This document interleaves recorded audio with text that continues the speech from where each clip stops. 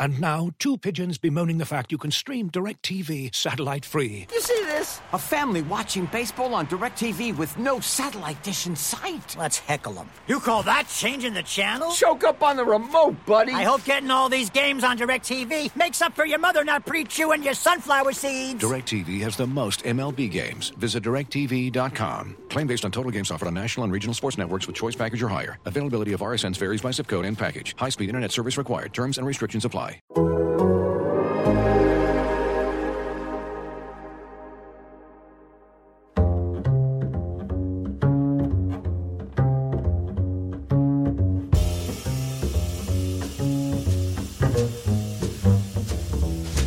Welcome to Allocation Disorder, the final episode of 2021. I am Sam Stejskal, joined this week by Felipe Cardenas. Felipe, thanks for joining me, man. Happy to be here, yeah.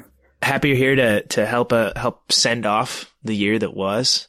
We're going to talk a little bit about MLS Cup, about NYCFC, their victory over Portland. We're going to talk a little bit about the state of both clubs. And we're going to kind of go on a tour of Major League Soccer. Felipe and I teamed up for a piece they ran on The Athletic on Wednesday that touched on a lot of different things happening around the league, including LAFC's coaching search, various potential free agent deals, some developments in Houston. We're going to talk about Charlotte, their inaugural roster build, starting to come together a little bit. We have some thoughts there, and we'll get to a few of your questions at the end. But Felipe, let's just dive right in, man. Let's do it. MLS Cup. I was in Portland at Providence Park. You were watching from afar. NYCFC obviously outlasted the Timbers on penalties after a remarkably dramatic finish where Felipe Mora scored with 5 seconds left. If you're listening to the show, you know all about it. I don't need to recap it for you. But I'm curious what your impressions were, because when you're at a game, sometimes you get caught up in the atmosphere a little bit. That may have happened to me on Saturday. The atmosphere was one that was worth getting caught up in, by the way. But I'm curious what your impressions of the match were from afar, watching from home. Well, I remember not late, I think sort of midway through the first half, I tweeted that I really liked NYCFC's approach to the game. You know, tactically, what they were doing, they were on the front foot. I thought they came out and were trying to score first, which I immediately thought of Ronny Deila,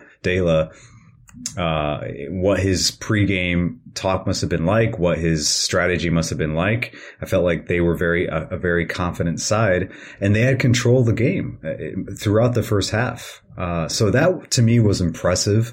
And as the game sort of continued and Portland began to find its feet a little bit through stages of the game, I just kept going back to NYCFC's organization, their structure, their conviction in how they were going to play. Defensively, they were very good. And they just were able to put out a lot of fires, late in the game. And their big players showed up. That is what MLS Cup finals and finals around the world are all about. You need your big time players to come through. And Maxi Morales, I thought, was excellent, especially in the first half, but he was excellent throughout the game. Even when he took a knock and he was about, 2 to 3 minutes, he had to sort of just walk it off. He came back in. Tati Castellanos, an excellent game. Just a really difficult number 9 to track throughout the game.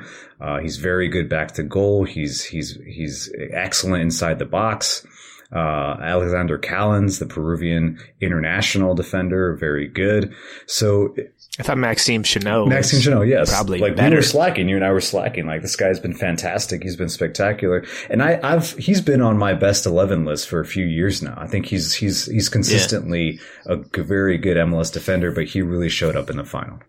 Yeah, absolutely. And like you said, a lot of guys showed up. That spine showed up, right? I think all of those guys you mentioned right down the middle for NYCFC. And that's really important. Obviously, Sean Johnson showed up in a major way in the shootout. A couple of incredible saves. And it's interesting to me, and I wrote a little bit about this after the game, but NYCFC have really transitioned from this team that was David Villa, Frank Lampard, Andrea Pirlo, not so deep, right? But had the big names up top, older guys, and to a team that is more in line with kind of modern MLS, I guess, where they're not concerned very clearly about having big names on the squad. I mean, you rattled off their list of star players. None of those guys really, are huge names even within MLS, which is wild to say. I mean, Tati Castellanos, I guess, is a growing one now because he just won the Golden Boot. Maxi Morales has been, a star player in this league for a number of years now. But even, he isn't like first guy that comes to mind when you think about attacking midfielders in MLS, right? So this is a team that flies under the radar, but is really well stocked across the board. And for my money, 1 to 11, they might be the most talented group in the league. They have some talent off the bench that they can bring on, and Thiago Andrade, Thales Magno, Ismail Tajuri-Shradi, who of course is no longer with them. He's now out in LA at LAFC. But yeah, some solid players off the bench, and they were doing this too without Anton Tinnerholm, who was maybe their best player last season. I think he's a top player in MLS. I just think he's a very good player, very like a leader, captain, hard-nosed, very consistent, very good player. Absolutely. And they were doing it without Keaton Parks as well, who was, one of their main midfielders all season long. So, going into Portland, missing 2 of your best players, not really missing a beat, controlling the first half. I thought they backed off a little bit too early in the second. And they went into a shell a little bit. Ronnie Dela mentioned that in his post game. He was like, yeah, that part was a little disappointing. Obviously, he was pleased with the result, pleased enough to strip down into his underwear after the game, which was, quite the scene in itself. But yeah, it was a pretty solid performance and, a weird season for them because they weren't flying the whole way. They played some of the best soccer in MLS the whole way.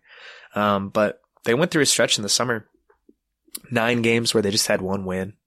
It was a 5-game unbeaten winless streak. Excuse me. And 4 of those games they didn't score a goal. And Felipe, the game that ended it was in your neck of the woods. I was going to bring that up. We were slacking that night. I was at the stadium at Mercedes-Benz Stadium. You were in New York watching the game, and there were moments throughout that game when NYCFC went down and they just completely lost their shape, their personality, their plan. The players were bickering at each other.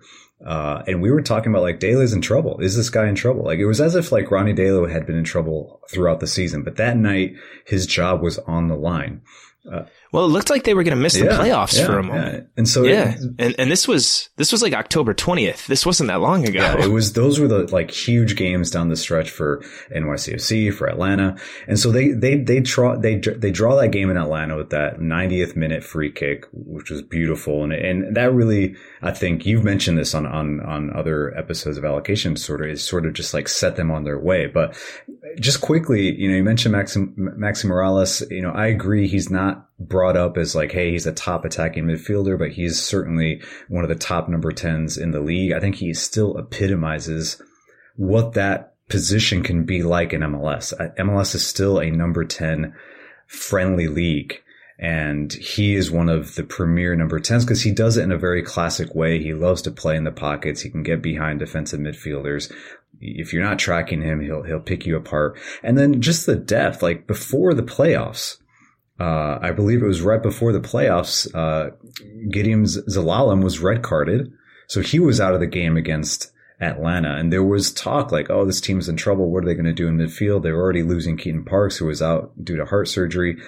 And then that's where you saw the depth. They moved James Sands into the midfield, from right back into central midfield. They rely on Morales, Alfredo Morales as a number 6. And then they moved Tavon Gray, the teenage homegrown, to right back. And that's the lineup all the way through MLS Cup. So they proved that they have a team. And we know that if they're down, they're going to bring on a bunch of attackers, and they have that as well. Yeah, I didn't even mention Eber. Yeah. Right? Who scored a bunch of goals in MLS before he tore his ACL. So, he's a guy that could be big for them next year, potentially, depending on what happens with Tati Castellanos, who's now being talked up by Pep Guardiola, getting that nice CFG, that City Football Group bump, raising that price tag a little bit, potentially for a sale in the winter. Maxi Morales is out of contract as well. So it's going to be interesting to see what happens with him.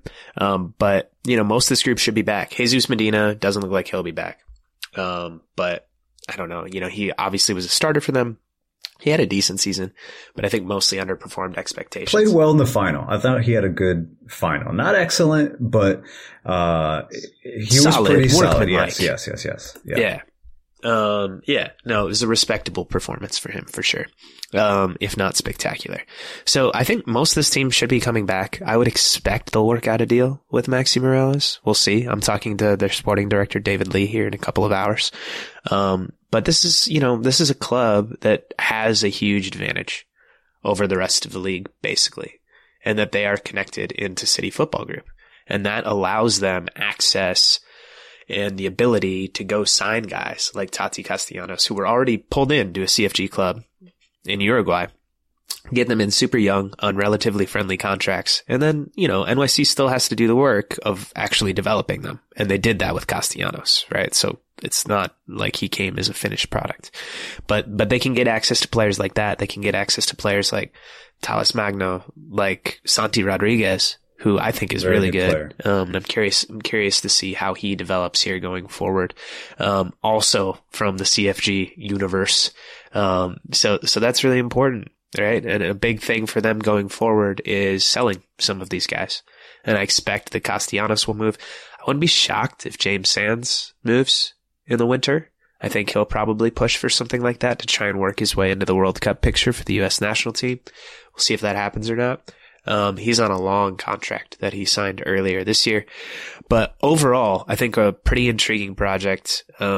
On the field, off the field, they obviously still have many issues in terms of their stadium being the most glaring one. A long way to go in developing a fan base and carving out local relevance. I shouldn't say developing a fan base because their hardcore fans are pretty numerous. They're pretty legit. But we talked about this offline. It did feel somewhat underwhelming after they won. It was a big deal, but then there's no parade.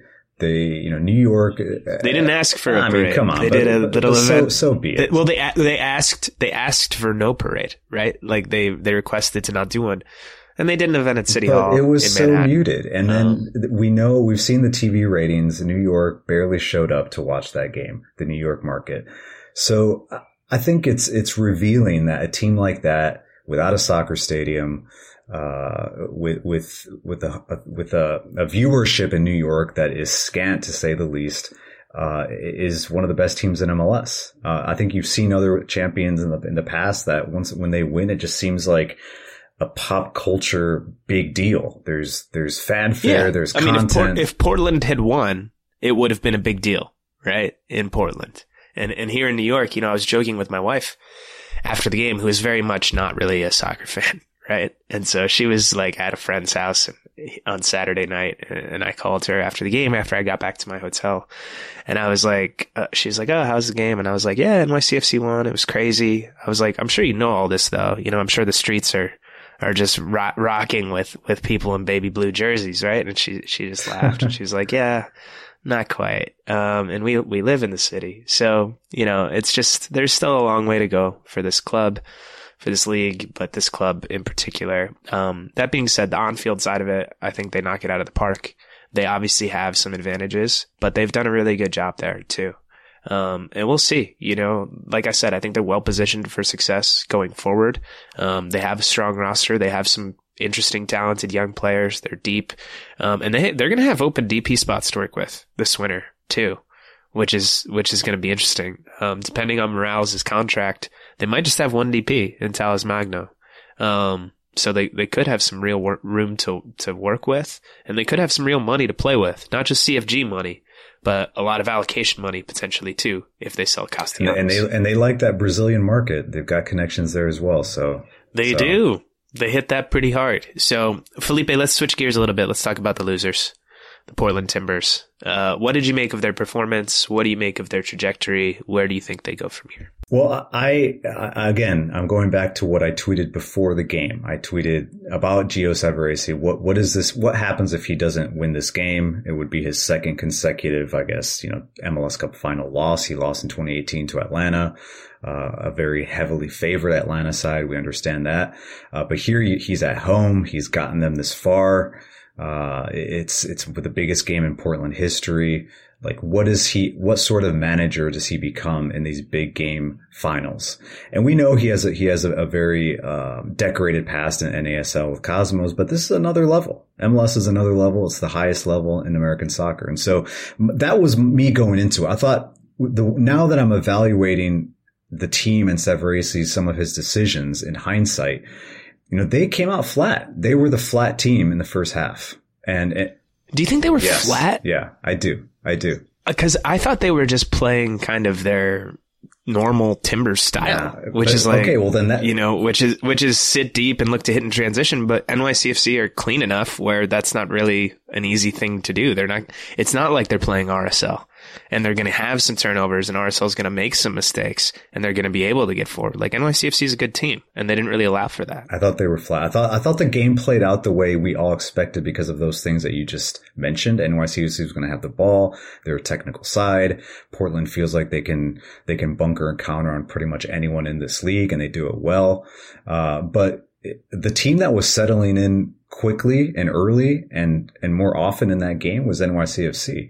And you saw some of the decisions from Gio Savarese that I felt hindered the output and the performance of the Timbers. Sebastian Blanco, if I'm the coach, I play him too. I'm not going to criticize that. You can't knock starting him, even though he's not fully fit, right? That becomes a decision that has a domino effect. He wasn't good. He did have a knock. You could tell.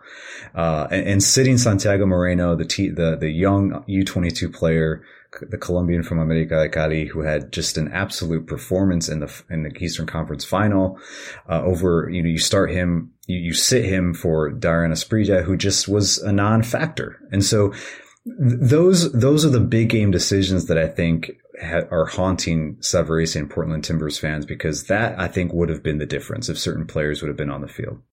Yeah, and I don't want to knock Savarese too hard, right, for losing a final, because he got to the final, right? There are 25 other coaches in this league that can't say that, so he deserves credit for getting there too.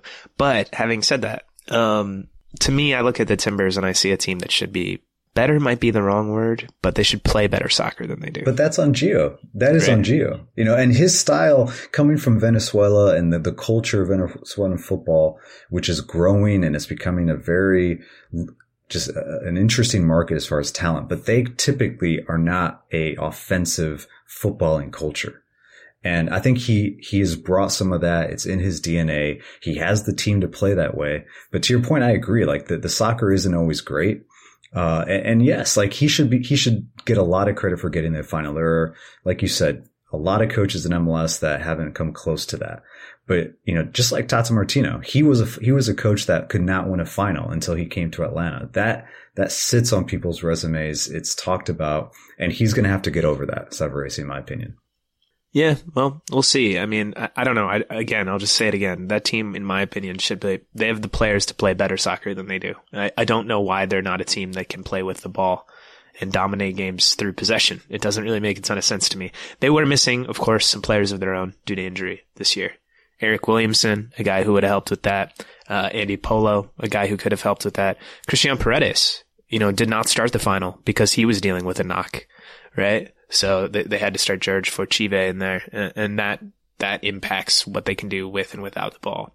But curious to see how the Timbers evolve. I feel like every year they go into the season saying, this is the year that we're going to be a team that can dominate through possession. And then they get to the second half and they revert back to their old ways and they get results. So you can't really knock it, right? It works for them. But you would love to see them kind of take that next step. They have some big questions with their roster too. Sebastian Blanco out of contract.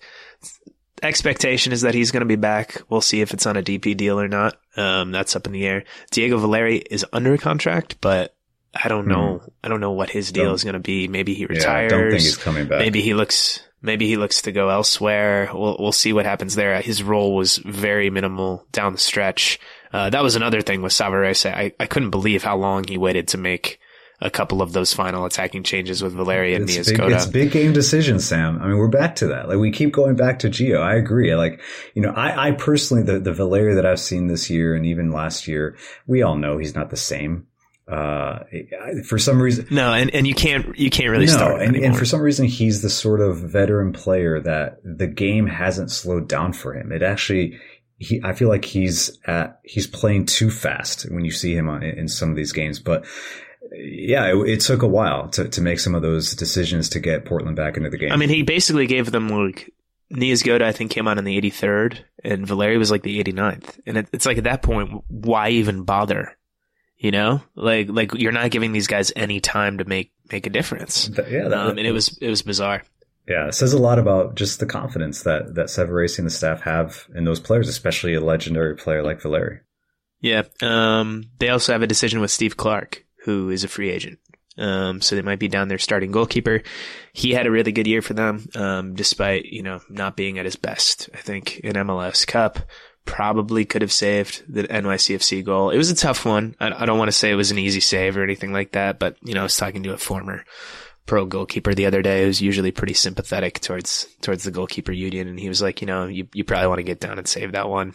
Shootout, he came close on a couple, wasn't able to keep them out. He had one save. Yeah, he had one save. Celebrated like he had won the cup after that save. I mean, you got to, man. You got to celebrate those victories. Just like Ronnie Dela, you got to strip down to your underwear. So curious to see where their Timbers go. I think they'll continue to be a solid club, a solid organization, a playoff team.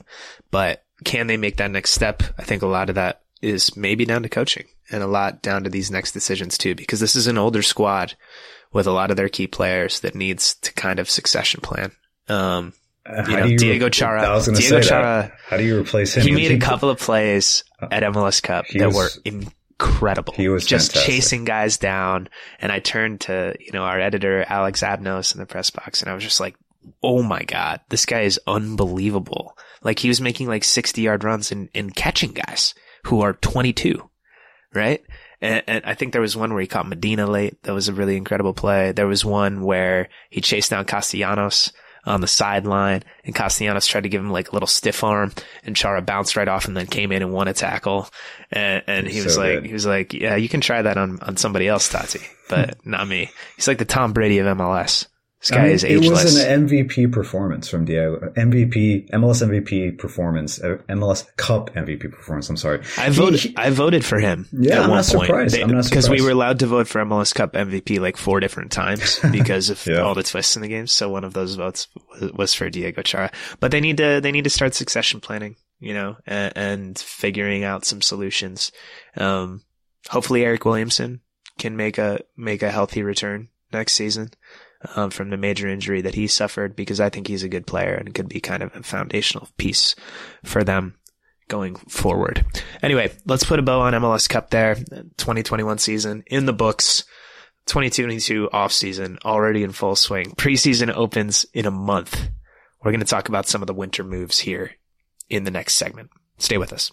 Looking for an assist with your credit card but can't get a hold of anyone? Luckily, with 24/7 U.S.-based live customer service from Discover, everyone has the option to talk to a real person anytime, day or night. Yep, you heard it right. You can talk to a real human in customer service anytime. Sounds like a real game changer, if you ask me.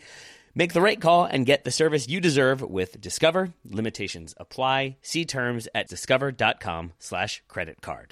This episode is brought to you by Michelob Ultra, the official beer sponsor of the NBA. Want to get closer to the game than ever before? Michelob Ultra Courtside is giving fans the chance to win exclusive NBA prizes and experiences like official gear, courtside seats to an NBA game, and more.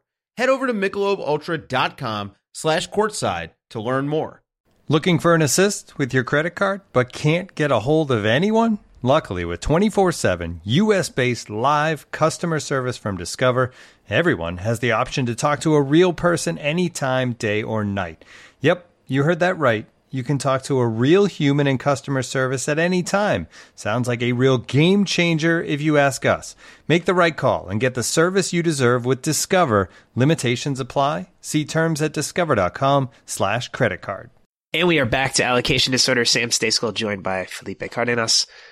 Felipe, we reported yesterday, Wednesday, on The Athletic that LAFC is making some progress in their coaching search with an intriguing candidate, a guy named Renato Paiva. who currently is coaching Independiente del Valle, one of the kind of, I think, more innovative, more interesting, more intriguing clubs in all of South America.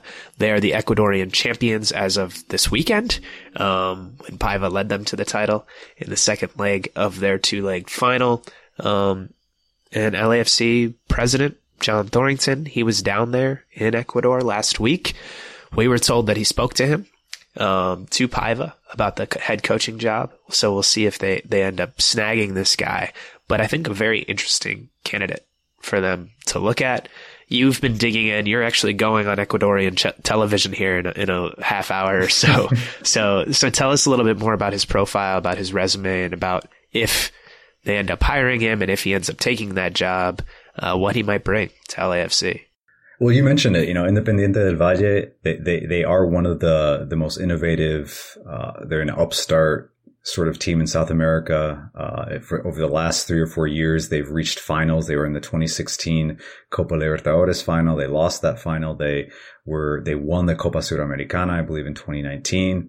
It was their first international title ever, and they'd never won a domestic title until last Sunday.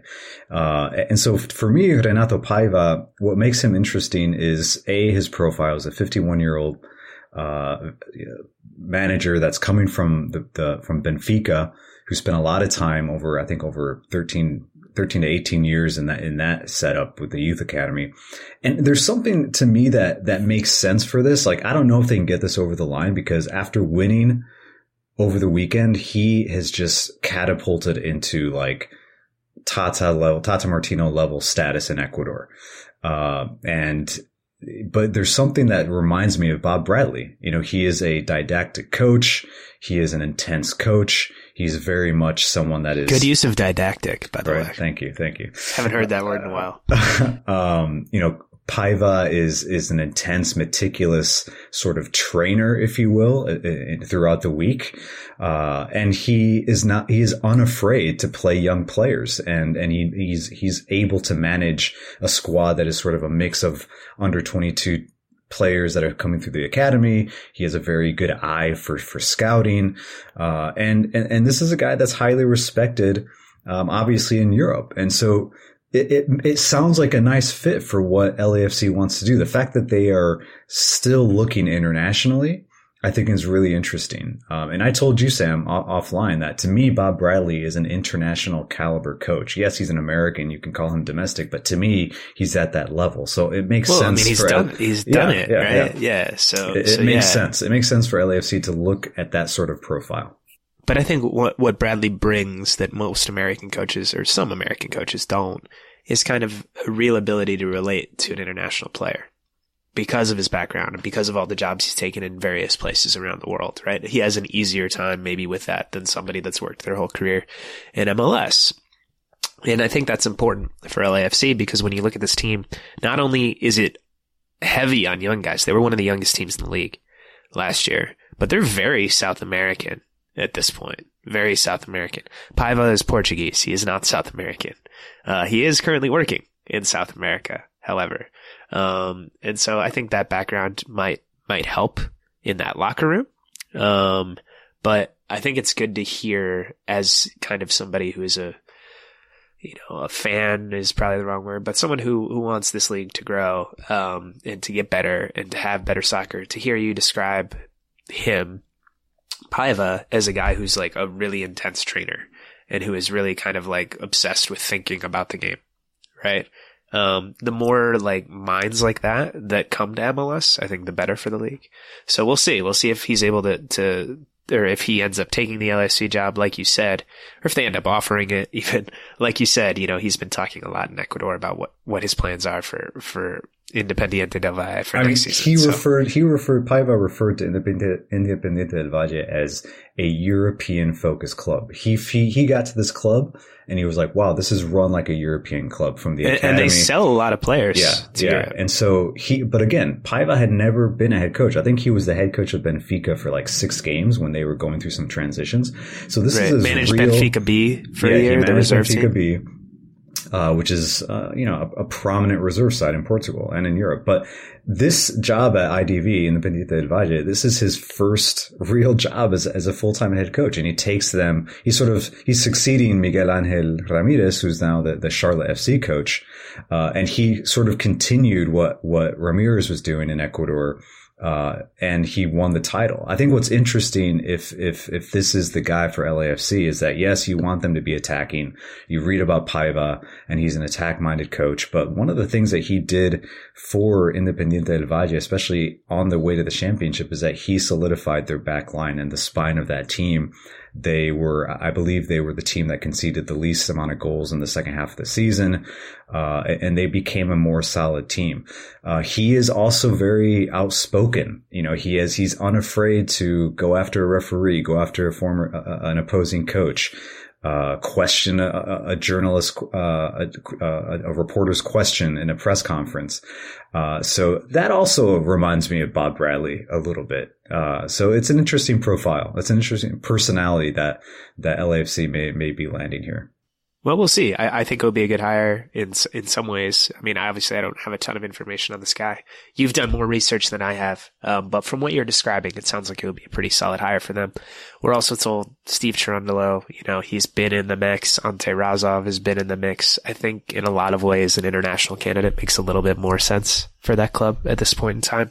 They still have the MLS infrastructure in the front office with Thornton and the rest of the staff there. So I wouldn't be too worried about their ability to compete in that way. But we'll see. Clock is ticking for all of these teams. Like I said, we have about a month until preseason begins, which is insane to me. But, we'll get there. Ante Razov, I'll say quickly, he would be key. If Paiva's the guy, Paiva took his entire staff from Portugal, I believe from Benfica B, but just like his staff in Ecuador is Portuguese. Those are his guys. So that will be interesting. You mentioned it. The LAFC has the MLS experience in the front office, and Ante Razov is obviously a key assistant. He would have to stick around. I think that would be important. Yeah, we'll see if that happens. That'll be a little bit surprising if he did, to me, anyway. But maybe Cherundolo gets elevated to an assistant role, right? He's their USL affiliate coach in Vegas right now, so maybe they bring him with the first team. Who knows? Transitioning to Charlotte FC, other side of the country. Much different style of club so far, it's fair to say, than LAFC. Their initial roster is starting to come together. The expansion draft was this week. They added 3 players. They drafted 2 more who they traded. LAFC was involved in both of those deals, actually. Tristan Blackman was selected from LAFC and then flipped to Vancouver. Ismail Tajuri Shradi, second mention for him on the show today, was drafted from NYCFC and then flipped to LAFC. Total of $875,000 in allocation money for those 2 players. Charlotte also traded Nashville $500,000 for 2 international slots, and that's key here because this team is very, very, very international so far. They have 14 players. 7 of them, as of now, would occupy international slots. They're hoping to get a couple green cards for some of those guys, so that could go down to 5. That would leave them with 5 open international slots for the remainder of their roster, probably 12 to 14 more players. They don't have any DPs yet. They only have 1 U22 guy. I would expect that basically if they fill those slots, if they fill those 5 slots, those will probably all be international players. So they'll need those international slots probably for those. So far this roster, very unknown.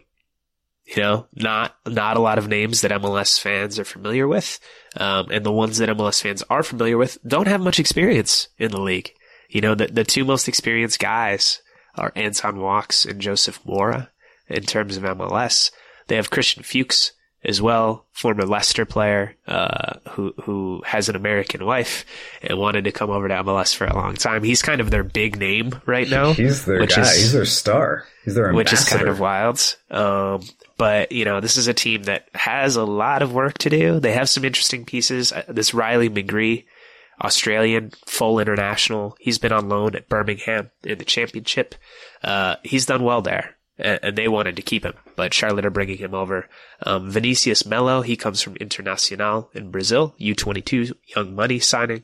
So there's some potential there, but so far, I think mostly underwhelmed by their roster build, and I'm kind of wondering where the big signings are and if they're coming before the season starts at this point. What do you make of the whole project so far in Charlotte? I mean, this is you and Paul's like area of expertise, roster building. It's not mine at all. But when I look at Charlotte, it just still feels like very much, I mean, I don't even think like I think startup is being too polite here. Like, it just feels like they're still in this baby step mode. Just months away from their debut. They have a very good coach. I mean, that was a coup for them to get Miguel Angel Ramirez away from South America, the Spaniard who was at Independiente del Valle. That's where he made his name. He was in Brazil, did not go well there at Inter. But he's a very tactically, adept coach, a guy that wants to play good soccer. The methodology is an advanced one. And he's also unafraid, like Paiva, I mean, of playing young players. But I've been thinking about this. I'm like, I wonder what he's thinking his team is going to look like and how he's going to have to adjust his tactics to fit the team that he has. He's coming from Ecuador with that club in the Independiente del Valle, who is just completely stacked with young attacking players, formidable, sort of academy projects that can play in a back line, that are aggressive in midfield. Is he going to have that sort of profile? Clearly the international slots are the priority, as you mentioned. I think they came out of that draft with $875,000 to spend. And he's probably not a coach that is very, caught up with the American domestic pool, the American player. So this team, I think you said it, a lot of work to do. I'm just so curious to see what that starting 11 looks like come February. Yeah, and I think that's pretty unknown right now. And they have some signings that are on the way. I expect them to be players in the free agent market in MLS as well.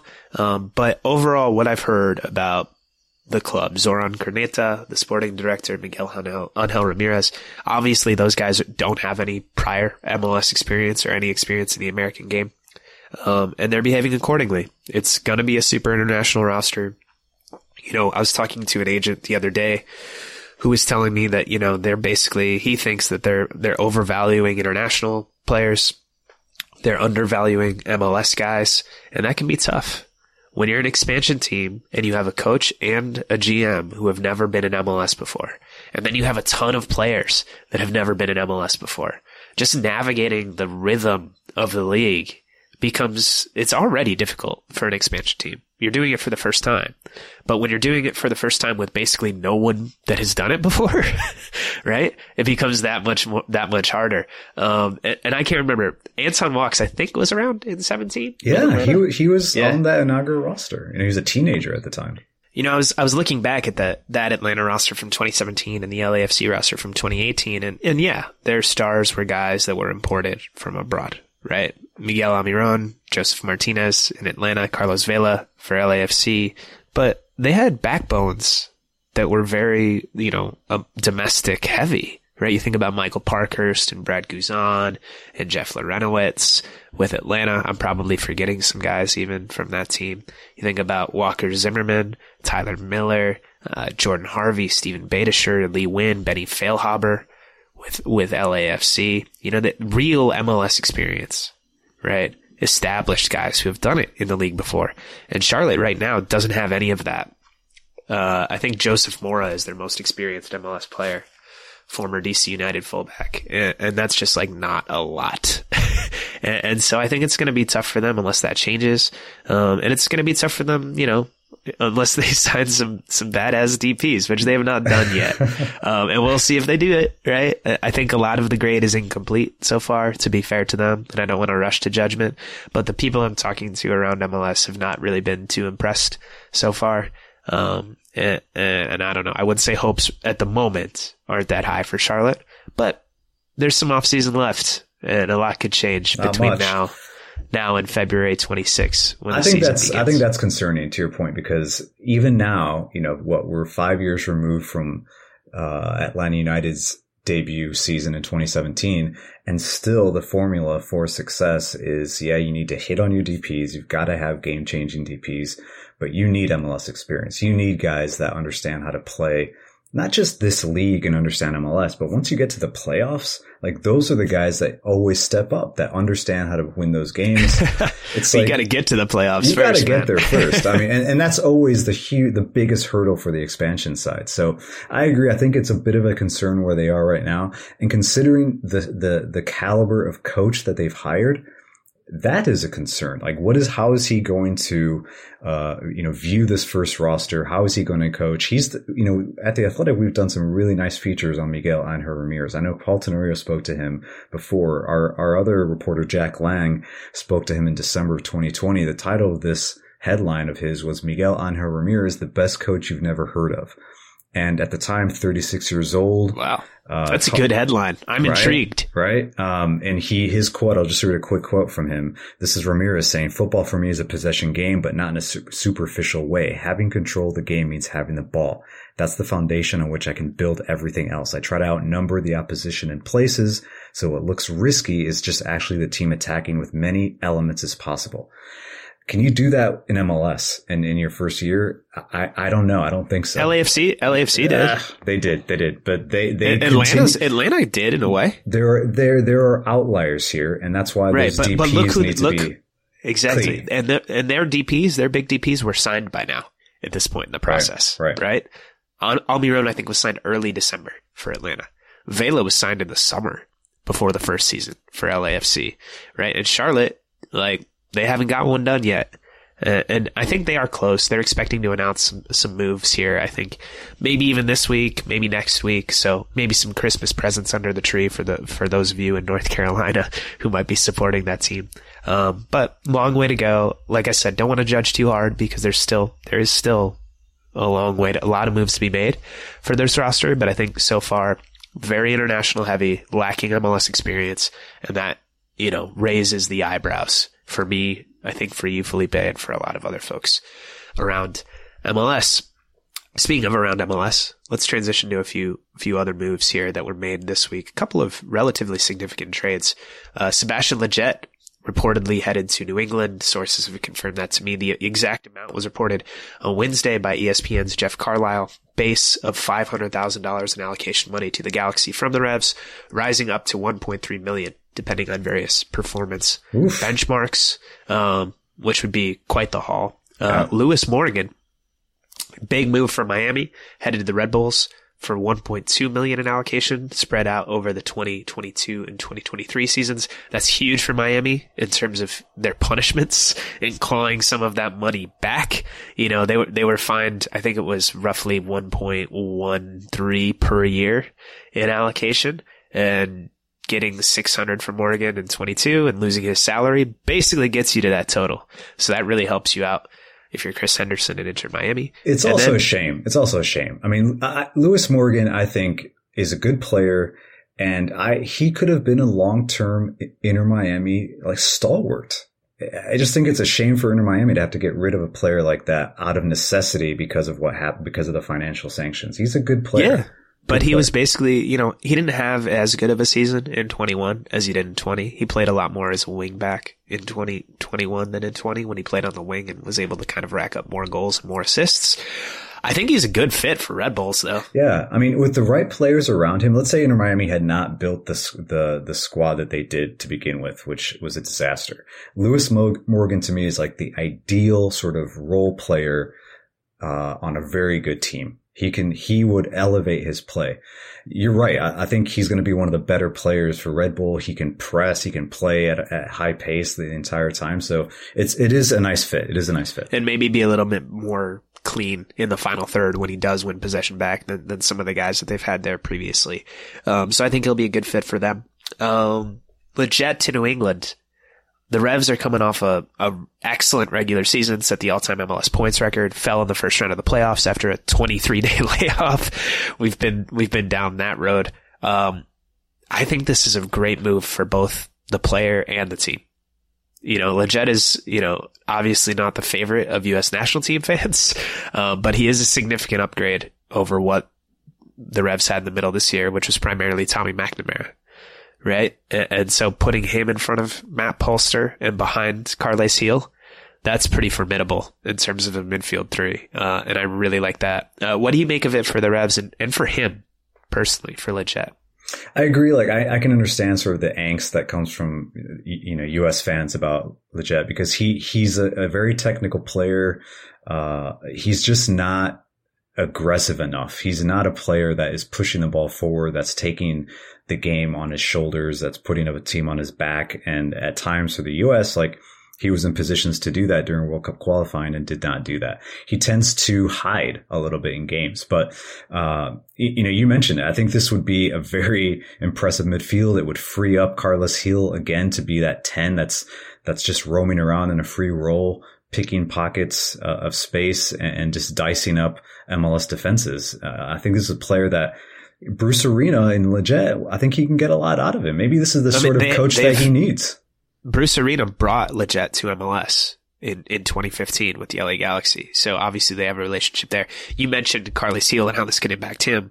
I think this will really help Lletget playing behind Carles Gil, because he's not going to be asked to be the creative force for that team, right? And other opponents, right, they're focusing on Gil, right? They're marking the crap out of him, right? Which should open up space for Lletget to be able to get forward and deliver the final ball and score some goals. And things that he's done. He can do that. Things that he's done in MLS. Yeah. So I think this is a good move for him, both for his MLS career and for his national team future as he tries to work his way into that ahead of the World Cup a year from now. Felipe, let's take one more break. We're running a little short on time, and then we'll get to some listener Q&As to close things out.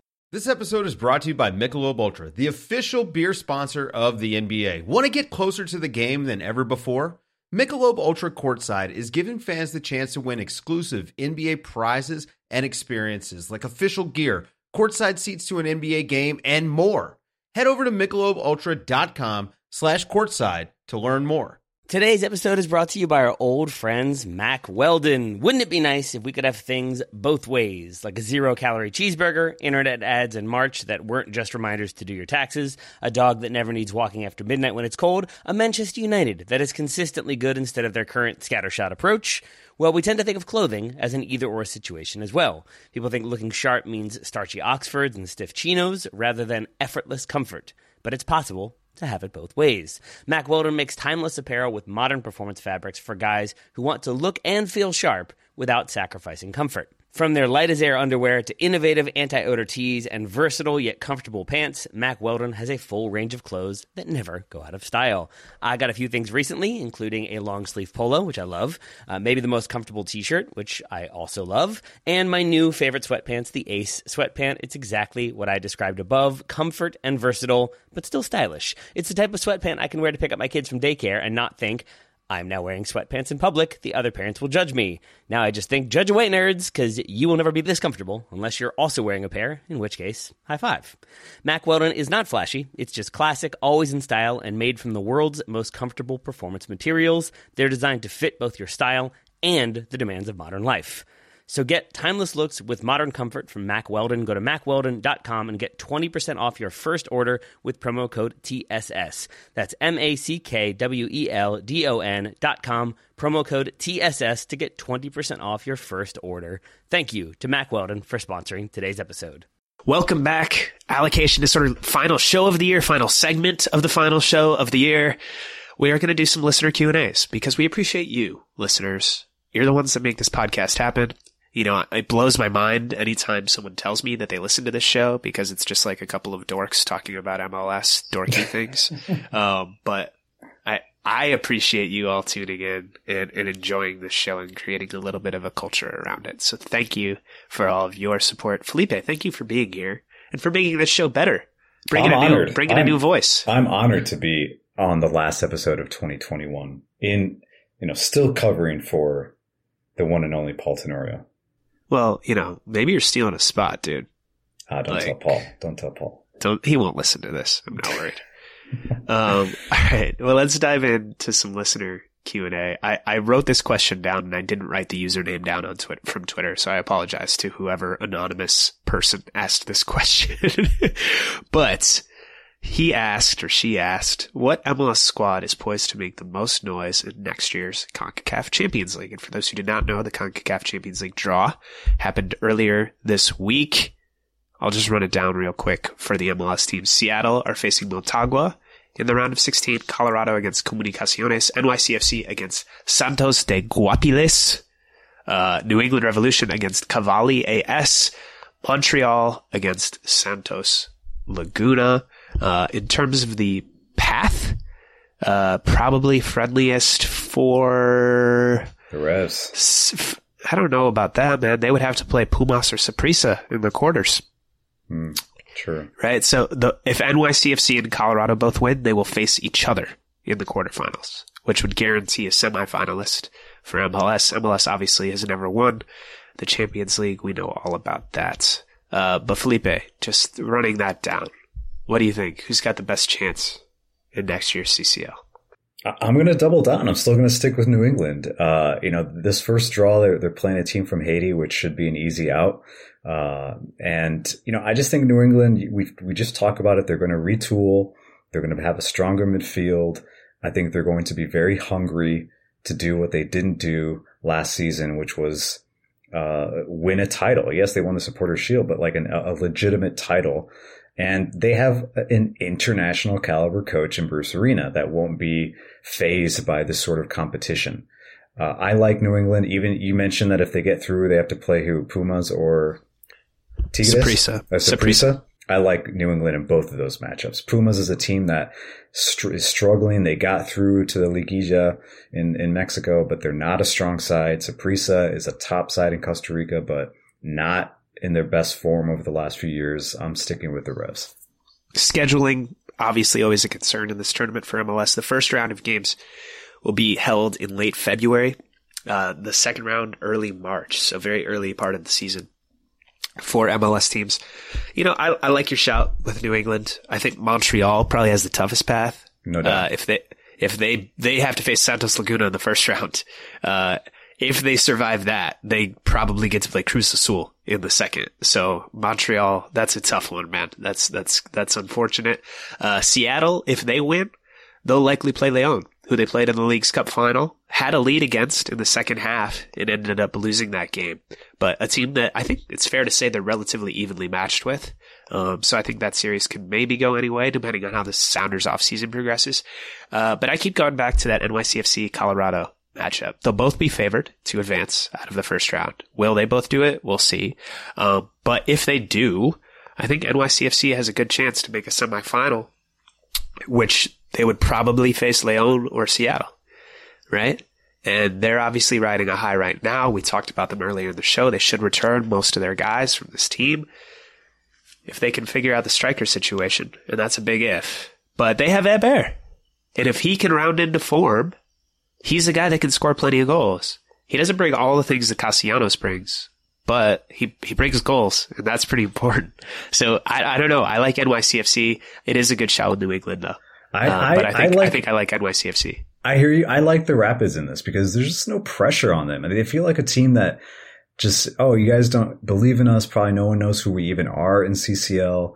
Robin Fraser, just, a rising head coach. I think they can get through. Comunicaciones. Who's going to score the goals for them? Diego Rubio, man. He's going to go off in CCL. They didn't even protect him in the expansion draft. So, I don't know. Don't ask me about the Rapids roster, but I will tell you this: they will get through. They will beat Comunicaciones. You just picked them to go through. They will. They will be. And then NYCFC, if they face up, we just threw tons of flowers and threw our own parade for NYCFC on this podcast. I don't know if they are consistent enough to come into an international tournament without Castellanos and really dedicate themselves to winning this tournament. So that to me would be, if they were out early, I wouldn't be surprised. Man, they were already talking about it. On Saturday, they were all talking about it. They were like, we are psyched to be in the Champions League. All right. So I think they're ready for it. They're going to Costa Rica. I mean, that's it's not a top side in Costa Rica, but it's not going to be an easy out either for them. No, it is a nice trip to make in February, though. We'll give them that. Felipe, this one is it's tailor-made for you. Lots of uproar in Atlanta about United not protecting a young and talented center back in Anton Walkes. In the expansion draft, he was obviously taken by Charlotte. Many think that a player with low value, such as Brad Guzan, not sure that he has low value, he was quite good last year, should have been unprotected given his age and salary. He is older and has a high salary. That's fair.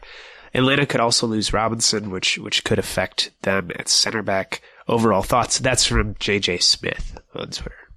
All right. Yeah. I mean, listen, there has been a lot of uproar in Atlanta. There's always uproar in Atlanta when a beloved player or just a player of quality leaves the club. I mean, we've seen that. I've reported on it. It's becoming sort of the norm in the offseason in Atlanta. I've said whenever I've done a Twitter Spaces or a live room at the Athletic, that Antoine Walkes for me was sort of a no-brainer for Charlotte. He has experience as, starting and playing on an expansion side. He was very young in 2017 with Atlanta, but he's an experienced guy, a team leader, a smart player, and you need that to start off. So I wasn't surprised that he was chosen. As far as not protecting him, clearly Atlanta United feels very confident in the remaining defenders that they have in Alan Franco, Miles Robinson, and George Campbell. And of those three, if you throw in Antoine Walkes, I feel like Anton is the least. I think his ceiling is probably low. He's the third of those three. He's right? the third of those three. He becomes more of a role player in that setup long term. And so this is an opportunity for him to probably become a starter in Charlotte. And listen, Guzan, I understand, like he also has sort of a love-hate relationship with the fans in Atlanta, on a high salary. Guzan was good last year. I thought he was very good last year. I thought he was, for me at one point, and I put it on Twitter. I put it on that website. He tweeted it. He was my MVP for Atlanta, late in the season. And if the season ended at one point, I was like, he would be my vote. You can't lose him if you're Atlanta. He's the captain. He's the captain. You cannot lose him. His role goes beyond what he does between the sticks. And so, yes, I think Atlanta is just like craving, fresh blood in the goalkeeping position. They want to move on a little bit from Guzan, but that's just not happening. I don't think they should want that. I don't think they should want that. and Robinson, let's touch on that. Is he going to get sold? Is he going to stay? According to a club source with direct knowledge of that situation with Robinson, there are not any concrete offers from Europe for Miles Robinson. Despite what's been on Twitter about interest or inquiries, the front office in Atlanta has been very transparent that they don't have that. There isn't legitimate interest or inquiries at this point, and there are not concrete offers. So he's not going anywhere. I tweeted, do you think Gonzalo Pineda wants to lose his best defender for 2022? Does Miles Robinson want to leave right before a World Cup? I just don't see that happening. I think he will remain past 2023 for sure. No doubt. Yeah. He's under club control, I believe, through 23 as well. So there's no huge rush. Maybe we see George Bello go. That would shock me. He's entering the final year of his contract, according to what I've been told. This one comes from Tim Katz, Felipe. Is it bad for the league that the best team, quote unquote, i.e. Supporters Shield winners, and champions, i.e. MLS Cup winners, are always different teams? Shield winners have taken home MLS Cup just 4 times in the past 20 seasons and only once in the last 10. Who is this good for? That's a great question.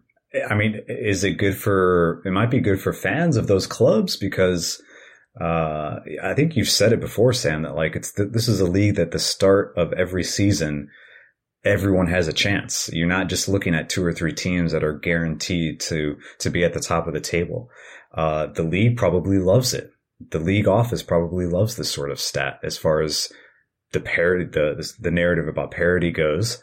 But I think for fans of the game that want to see a better product on the field, that want to see consistently great soccer, that want to see the teams that can continue to spend and overspend if they can, that is probably sort of a shot in the gut to read that stat. Yeah, I think it says a few things. One, I don't think there's a way around this, really, and I don't think it's necessarily a bad thing. The Shield winner isn't always the best team in MLS. The unbalanced schedule makes it sort of impossible to determine a regular season champion. Yeah, a team has the most points at the end. This year especially, East and West from essentially 2 different leagues in the regular season, right? So how do you know who's better between New England and Portland or Seattle or whoever, right? Like, they don't play ever. And if they did, next year we'll have more interconference matchups, but it still won't be a ton. And it's not exactly a home and home split. So I don't know. Who is this good for? I think Felipe said it. It's good for the league in terms of, competitive balance and determining and championing. I think that one thing they need to look at is trying to reward the Shield winner a little bit more in the playoffs. Again, it's tough because of scheduling concerns and international windows and all those things. So I'm sympathetic. But having the Shield winner have a 23-day layoff before their first playoff game, that can't happen again. Like, it just can't. Like, I know it's difficult and there's not really a good solution, but that cannot be the solution. I think we've learned that this year. So yeah, that's my answer on that one. Excuse me. I'm struggling with the sniffles here. Felipe, do you have the questions pulled up? Could you ask one and give me a second to blow my nose? This is ridiculous. I apologize. Yeah, we have a question here from Ryan Lefavre. I'm sorry if I butchered your last name, but he is asking you, could you do an update on Houston and any rumors on DPs? You covered this in a little bit on the Houston search and in the last notebook, but he's wanting actual knowledge here. Yeah. Names. So Ryan, names. read our article. We don't have much of an update in terms of DPs for Houston. They're focused, I think, right now on the coaching search. They are hiring Asher Mendelson as technical director underneath GM Pat Onstad, according to what I've been told by sources. Mendelson worked with Onstad in Columbus. He was the director of soccer operations there under Berhalter. He's been working for the league. He did some work with U.S. Soccer. He's been around the block. He's helped out a lot and knows MLS well. In terms of their coaching search, they were close with Paolo Mastroeni, from what I was told, before he was hired by RSL. But the RSL new owner, whoever that might be, there's a group with David Blitzer involved it was close, at least from what I reported about a month ago now. I don't know exactly where that stands at this point. Apparently they got Pablo back to Salt Lake. It kind of ensured that he did not go to Houston. Houston's kind of struck out on the domestic candidates now, right? Pablo Mastroeni, Luchi Gonzalez, Pat Noonan. None of those guys ended up with the Dynamo. And at this point, from what I've been told, to keep an eye on Jaime Lozano, the Mexico Olympic coach, U23 coach. He's 43. He spent time at Querétaro. So that could be a guy that they chase after and potentially even hire. And, highly respected in Mexico. Some guys are like, he needs to take over for Tata Martino. That's how well respected he is in Mexico. So I think that could be a name that they chase. I don't know, man. Maybe Dom Kinnear gets back in the mix. Again. I mean, I think ownership, new owner Ted Siegel had some concerns about hiring the former club legend Pat Onstad and then the former head coach Dom Kinnear, just about like going too far back into that well. But at this point, in terms of realistic candidates out there, like, I wouldn't be shocked. I'll just say that. So we'll see where Houston ends up. But, a team that's running out of time to get something done. And a tough start for Pat Onstad, who only took over at the start of November. So he was put in a difficult situation. But, yeah, they got to get a hire in place and got to get moving on that roster because that needs a lot of work too. What about Jonah Dos Santos as a DP? Yeah, there's been some reports about that, right? I mean, I don't know, man. Like, I think it would make some sense. I would question how much of an impact he would make, It just, that would feel like a very Houston move, taking another higher profile team's DP reject and bringing them in and expecting him to make a giant impact that he didn't really make in LA when he was younger and theoretically more in his prime. I mean, he should be highly motivated next year as he tries to get on Mexico's World Cup team. But I don't know. I would be a little underwhelmed, even understanding that he could make a big impact for them. Yeah, I mean, Jonah Dos Santos, he can only be a DP in this league. His salary is so incredibly high. He can't just take a $500,000 pay cut and move to the team. He could. He could if he wanted to. I don't think he will. And I agree. His impact was not consistent enough. I remember, he struggled under, Barros Escalotto. He had some injuries. And even with that, Tata Martino was calling him up. He's still one of the preferred players that Tata likes, but he's been out of the picture for Mexico because the niggling injuries just sort of keep piling up on him, and he hasn't been able to play. But from what I'm told, I was in Mexico. I was hanging out with the LA Times reporter Kevin Baxter, and he was telling me that Jonah is a guy that wants to stay in MLS. So, and I don't know if there's a huge market for him in Mexico either. I mean, he's a popular player, but he probably could make more money in MLS than Mexico at this point. Right now, yeah, probably.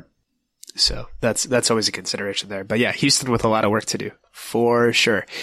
Felipe, another quick one. I can answer this really quickly. This is from Mike Miller. Does RSL have the ability to re-sign Albert Rusnak? He's a free agent before new ownership is installed. Will that transition be completed before the 2022 season? From what I understand, yes, they do have that ability. Ownership, the discussions are at a point where they're having input on coaching decisions. So yeah, they can green light a signing, I think, for sure. Will that transition be completed before 2022 season? I think so. From what Donnie Garber said last week, it sounds like that. I think a deal is far enough along. Sometimes these things take a long time to close. Sometimes they fall through. So who knows? It might not be, but I would expect that it will. And then, of course, another thing that we haven't touched on really on the show, I don't think. It sounds like MLS is going to Vegas, which could be a nice little local-ish rival for Salt Lake. I think Vegas is actually closer to Salt Lake than Denver is, for those unaware. Just kind of a fun little tidbit there. But it sounds like Vegas will be the 30th team, so that's worth touching on. And then last question of the show, of the year. Let's close it out with this. This is from our beloved producer, Joe Lowry.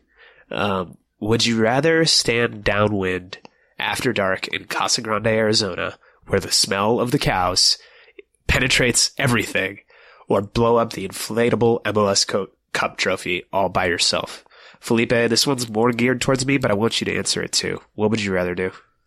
I would love to pop that huge, fake trophy balloon thing. I would love to just do that. I don't know. You want to pop it? Yeah. Sinister. Or maybe turn it into what are those things called that kids jump inside? I have kids and I don't even know. A bounce house? A bouncy house, yeah. Make it MLS Cup bouncy house for adults. I like that. I like a MLS Cup bouncy house. Repurpose that trophy. Rest in peace. For those who do not know what we're talking about, go to The Athletic, read Matt Pence's story about the saga of this inflatable blow-up trophy. It was incredible to watch. Just real absolute scenes out there at Providence Park. I would rather... I don't know. This is a terrible question, Joe. Really difficult to answer. Casa Grande smells really bad at night. There are a lot of cows. It's just tough. It's tough. That smell is everywhere. Right now, I can't smell anything because of how clogged my nose is, so I'll take that one. Anyway, we'll close the show with that on that strange note. Felipe, thank you so much for joining me, man. It's been fun. Of course. Anytime, man. I loved it.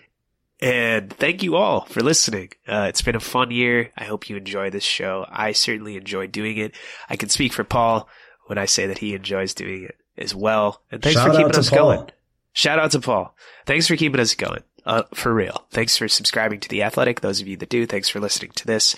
You empower us to do something that we love doing, and that's really cool. So thank you for that. And hopefully we provide a little bit of enjoyment to you in return. This has been Allocation Disorder. I'm Sam. He's Felipe. Thanks for listening.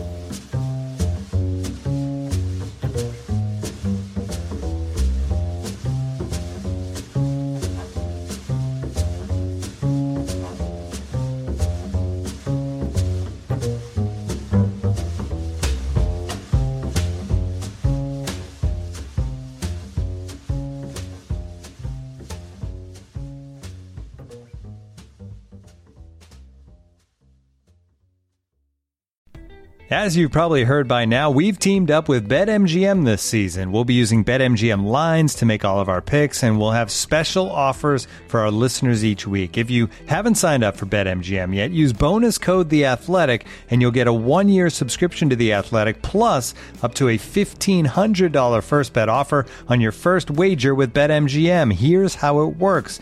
Download the BetMGM app and sign up using bonus code THEATHLETIC. Make your first deposit of at least $10, place your first bet on any game, and claim your voucher for a 1-year subscription to The Athletic. See BetMGM.com for terms. U.S. promotional offers not available in D.C., Mississippi, New York, Nevada, Ontario, or Puerto Rico. Gambling problem? Call 1-800-GAMBLER. Available in the U.S. Call 877-8-HOPE-NY or text HOPE-NY 467-369 in New York. Call 1-800-NEXT-STEP in Arizona. 1-800-327-5050 in Massachusetts. 1-800-BETS-OFF in Iowa. 1-800-270-7117 for confidential help in Michigan. 1-800-981-0023 in Puerto Rico. First bet offer for new customers only in partnership with Kansas Crossing Casino and Hotel. Don't forget, if you haven't signed up for BetMGM yet, use bonus code The Athletic, and you'll get a 1-year subscription to The Athletic, plus up to a $1,500 first bet offer on your first wager.